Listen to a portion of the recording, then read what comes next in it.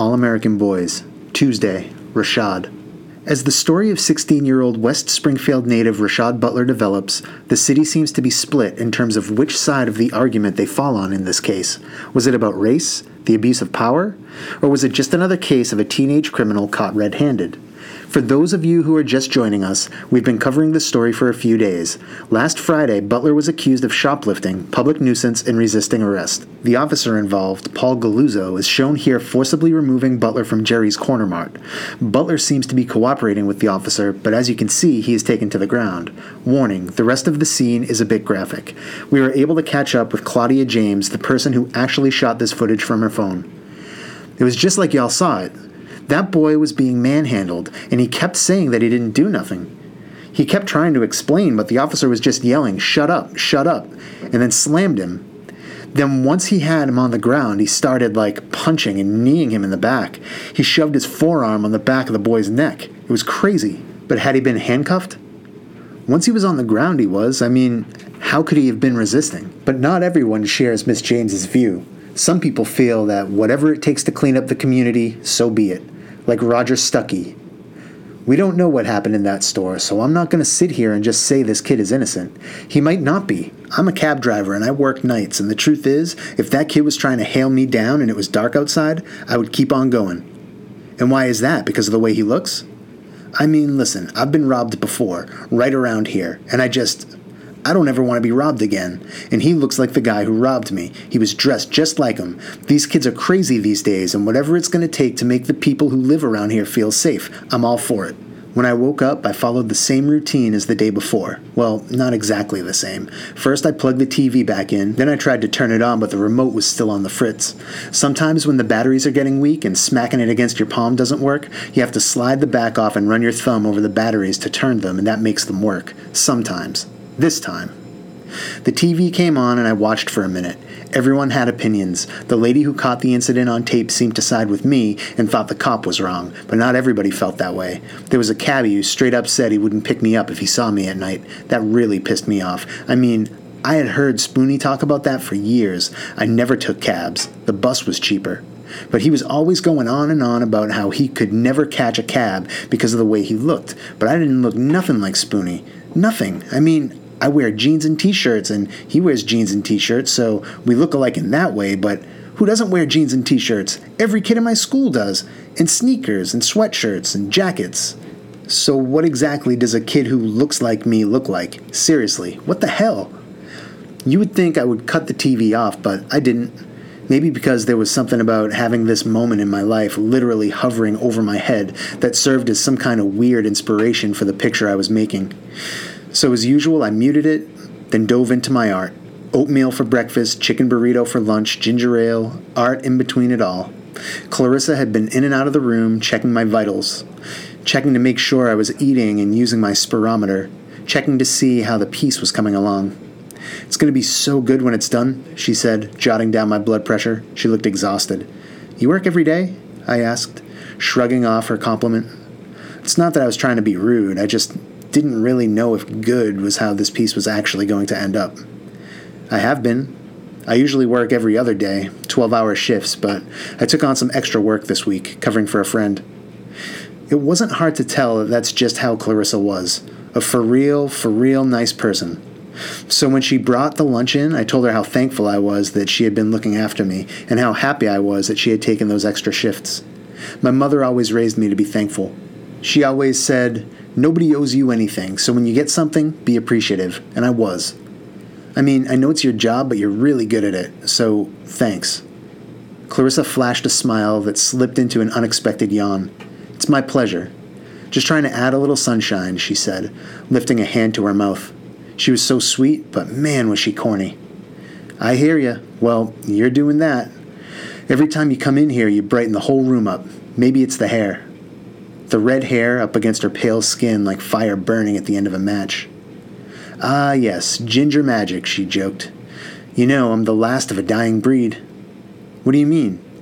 Gingers, redheads. We're going extinct. Seriously? Something's killing y'all? Not exactly. It's not enough redheads are having babies with other redheads, so we're just not being born anymore. Clarissa laughed, then glanced up at the muted TV. Her eyes narrowed. Check it out. I looked up reluctantly, and there on the screen was the police chief, so I unmuted. We listened. He didn't really say much except that they were investigating everything and that he had the utmost faith in Officer Galuzzo's judgment, and that the officer was a veteran with an immaculate record. Yeah, I bet, Clarissa said. Then noticing me taking it all in, she added, Hey, don't let the bastards get you down. Yeah. You know that song? What song? Don't let the bastards... She stopped and grinned. Never mind. When Ma showed up, the TV was still unmuted, and the story was still developing, and I was still drawing. Knock, knock, Ma said, tapping the door frame. Clarissa had asked me if I wanted the door open or closed, and I told her open. It just seemed like a good idea to let some air in, or maybe let some of the suffocating feeling out of the room. Hey, I said, now a bed remote expert, adjusting it so that I was sitting more upright. How you feeling? Ma asked, coming in. She was alone. I'm fine. Just doing some drawing, I told her. Where's Dad? She kissed me on the forehead, then sat on the side of the bed. He couldn't make it. Something upset his stomach, and he was throwing up all night. Is he okay? Yeah, he's fine, she said. She dug in her purse, pulled out an envelope, and set it on the side table. This card came to the house from you. Who's it from? It's from Chief Killebrew? I nodded, but didn't say anything. I figured it was a get-well-soon card or something like that. Couldn't even read it because my mother was way more concerned with more pressing issues. Have you eaten? Yes, Ma, I ate. Breakfast and lunch, I said with a groan. I knew this was only the beginning of the mother questions. It's like all moms have a checklist that they read through to make sure their kids are okay. 1. Have you eaten? The most important one. 2. Are you hungry? Not to be confused with number 1. And asked, even if you say you've eaten. Number 3, have you pooped? Just to make sure you're eating the right stuff. Number 4, have you bathed? And if you're my mom? Number 5, what are you drawing? I handed her the notebook. She looked at it and instantly started to get emotional, her eyes tearing up. She was blinking them back when a clip of Claudia James, the lady who taped the whole thing, came back on the screen. My mother watched, still holding the sketch pad. You know, some people think the cop was justified. They say he was just doing his job, I said, darting my eyes from the TV to my mother. She looked at me. Her face looked like it was made of clay, like it could crack at any second. His job? She said, the tears finally dropping. You are not a criminal, Rashad. I know that. I know every word you said was true. You didn't deserve this. You're not a criminal, she repeated. I could feel the heat rising in the room, in her. I didn't know how she had been dealing with this at home, or if she and Dad had been getting into it or what. But in that moment, the water in the kettle had finally started to boil in front of me. My mother was steaming. You're not some animal they can just hunt. You're not some punching bag, some thing for them to beat on whenever they feel like it, she said, slapping my sketchbook down. She continued to lose her battle with the tears. This is not okay, she said. It was the first time I had ever heard her say it. Usually it was spoony. It's not okay. The TV cut to the police chief. He said Galuzzo would be placed on paid leave until they got to the bottom of this. My mother clenched her jaws as the chief spoke. Then they flashed Galuzzo's face on the screen. Ma's breath caught when she saw his mug on the screen. That asshole, she growled. Here's the thing. My mother almost never curses. I think I may have heard her say damn maybe once, but that's really it. She's just not that type. So to hear her say asshole, let me know how angry she really was, that this thing was breaking her down inside too. I'm sorry, she said immediately, trying to get back to mom mode. She reached over and grabbed a napkin off my food tray to pat her face dry. I'm sorry, she said again, forcing a crooked smile, which she was only able to keep for about 5 seconds. Yikes! Before crumbling into pieces. She was sobbing and panting, short and choppy, dabbing at her pouring eyes and nose with the napkin. It was like everything she had been holding in was now finally coming out. I leaned forward and inched myself closer to her. Each small movement felt like a knife blade pushing into my side, but I didn't care. I had to get to her. Then my arms were around her, and now I was crying, my body burning on the inside while I told her over and over again, it's okay, I'm gonna be fine. And as she pulled away to blow her nose once more, working as hard as she could to paint that half-full smile back on her face, I reached for the remote and, please work, changed the channel. Spoonie showed up about an hour later with Berry. My mother and I had calmed down and were watching Family Feud, laughing at some of the stupid answers people were coming up with. Name something you might find under your bed. A monster. Nah, they don't hide under there no more, or in closets, Spoonie said, making an entrance as usual. They hide in plain sight with uniforms and badges. Spoonie, always an agenda.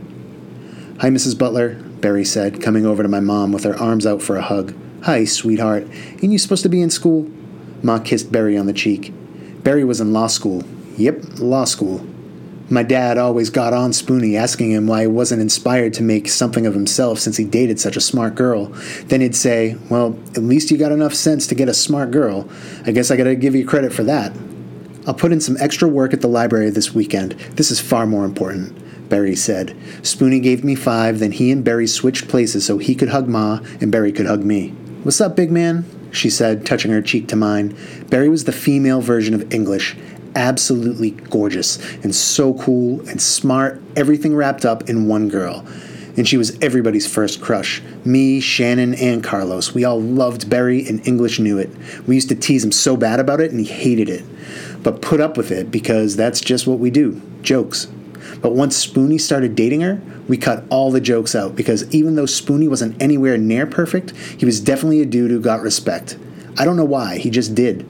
It's not like anyone had ever seen him do anything crazy, but he had this presence about him, a confidence that made it seem like he wasn't scared of anything or anybody. So the Barry jokes were over, and she instantly fell into big sister zone. How you holding up? She asked now. Oh, you know me, living a luxurious life, I said. Looks like it, Barry replied. But even though she was smiling, I could see the sadness in her eyes. I could see the sadness in everybody's eyes. My mother's, Spoonie's, my friends, Clarissa's, even the lady on TV who filmed everything, Claudia's. Shad, I want you to see something, Spoonie said, easing Barry's backpack off her shoulder. He unzipped it, pulled out her laptop. They got Wi-Fi in here? I don't think so, I said, wanting to laugh at him. I don't know why, but I just thought that was so funny. He put the laptop back in the bag. Here, just use my phone, Barry said, digging in her back pocket. She tapped the screen a few times, then handed it to Spoonie, who handed it to me. Look at this. On the screen was a picture of my school, and on the sidewalk was some writing. I enlarged the image and did a double take. Rashad is absent again today, is what it said, spray-painted in bright blue loopy letters. What is this? I asked, staring. There's major buzz about this thing, man. Facebook, Twitter, everywhere. People are pissed off. Kids your age, they're speaking up, man. I stared at the picture. The letters, the tiny loop at the stop of the cursive S. So familiar. There was only one person I knew who did that. Carlos. English texted me earlier saying that some of the kids at your school have been talking about a protest. He sent me that picture, Barry said. But that's not the only one. She reached for the phone and began swiping through photos, showing me picture after picture of Rashad is absent again today, tagged all over the city. I knew the first one was from Carlos, but not all the rest of them, because I didn't recognize the lettering, plus they were too loose. Amateur. I had no idea who those were from. There's even a hashtag, she said. Hashtag Rashad is absent again today. I couldn't believe it. I had become a hashtag. I had become searchable, a trending topic, another number on someone's chart, but to me, I was still just me. A protest? I thumbed the screen going from picture to picture. It just seemed weird that there was so much fuss over me. Yeah, man, Spoonie confirmed. A protest? My mother repeated, her eyebrows knitting together. I don't know about this. I don't want nobody else getting hurt. A fierce look came over Spoonie's face. Ma, we have a right to protest. We have a right to be upset. I know that, Spoonie. You don't think I know that? Ma's voice rose. Spoonie had no idea that our mom had just called the cop an asshole. He'd missed that. You don't think I'm angry? She glared at him, burned straight through his hoodie. I know you are. Sorry, he said, humbled. I'm just so tired of this. I am too, Ma said, coming back down. And I know protests can be good. Just like I know that not all cops are bad. I married one. I'm not sure Dad's the best example of a good cop, Spoonie said, quicker than quick, the words sharp enough to cut. Ma gave him a look, not upset, but sad, like she was sad that her son seemed so angry, so distrusting. And she didn't even say anything to refute his statement, didn't even argue with him, which to me was strange. Why not? I asked. Spoonie looked from me to Ma before brushing the whole thing off with, nothing, doesn't matter. Listen, I just don't want them to find a reason to beat more people, to kill people. Mom refocused the conversation, her eyes back on me. And since apparently they don't trust us, I don't trust them. But Ma, all we want is to feel like we can be who we are without being accused of being something else. That's all. Spoonie tried again. But do protests even work? I asked. I mean, I was all for the idea, I really was. But the only time I had ever heard about any protests actually working was Dr. King's. That's it. I never heard of no other ones making a difference. Do they work? Spoonie looked at me crazy, a how I could even ask such a question look. Barry stepped in. They're a piece to the puzzle. I mean, there are a lot of pieces, like reforming laws and things like that, but protests are what sends the message to the folks in power that something needs to change, that people are fed up, she explained. We have a right to voice how we feel, and isn't that better than just doing nothing? Spoonie and Barry tag-teamed me with more political activism mumbo-jumbo than I could stand until at last, thank God, English, Shannon, and Carlos showed up. They all hugged my mom and Barry and dapped up Spoonie. Yo, you heard about the protest? Carlos shot off instantly, picking up right where my brother and Barry had left off. Hashtag Rashad is absent again today? I looked at him. He looked at me. Friendship ESP. So this thing's really gonna happen? I asked. Dude, even Tiffany was talking about it in Mr. Fisher's class, English said. Mr. Fisher was a history teacher at the school. Kind of a weird guy, but still super cool. White hair, jacked up bowl cut, weird cloth ties, shirt tucked in tight jeans. But he knew all about history and would celebrate Black History Month in February and March. The only other teacher who was down for stuff like that was Mrs. Tracy, the English teacher. Shannon and Carlos used to always joke about how Mr. Fisher and Mrs. Tracy were probably dating, probably having gross sex after school on Mrs. Tracy's desk on top of Shakespeare sonnets or something. For real? I asked. Yeah, man. Fish is really supporting it. Like, he's helping us plan it and everything. English was gassed. He kept saying how we were a part of history. How this is a part of history. Word? Is he giving out extra credit for it? I joked, just to try to lighten the mood. Shad, we serious, man, Carlos said. Like, for real. Told you, Shad, Spoonie said. This thing is bubbling. People are sick of it. He looked at Ma, who seemed caught somewhere between mad and worried. Ma, seriously, what if he was killed? But he wasn't, she said, straight, the same way my dad had said a few days before when Spoonie said the same thing. But what about all the others, Spoonie said. Matter of fact, how many of y'all been messed with by the cops? Man, what? I've been pulled over so many times, Carlos said. Because you speed, I jumped in. Yeah, true. But at least 3 times, they've made me get out of the car while they tore it apart looking for drugs or guns or whatever they thought I had. Then when they didn't find nothing, they let me go with the speeding ticket but left my car a mess. Glove compartment emptied out, trunk all dug through. Just trashed my ride for no reason. Man, I've been stopped on the street, English said. You have? Barry sparked up. Yeah, more than once, too. Cops wanted me to lift my shirt so they could see if I had weapons on me, pat-downs and all that. Why didn't you tell me? Barry asked. Because I already know what time it is. I'd seen it before, so it was nothing. Plus, I didn't want you freaking out. At least yours were only pat-downs. One time they had me face down on the sidewalk on Overlook Street. Said they got word that there was a robbery and said the description of the person was 5'9", dark skin with a black t-shirt and black sneakers on, Shannon explained. That could have been anybody. That could have been any kid I work with at the rec center. Matter of fact, that could have been me, Spoonie chimed in. Exactly, Barry agreed. And I wished the story stopped there, I really did, but they didn't. They went on, story after story, about not trusting police officers because they always seemed to act like bullies. And even though there were times when they'd been helpful, the bad times were bad times.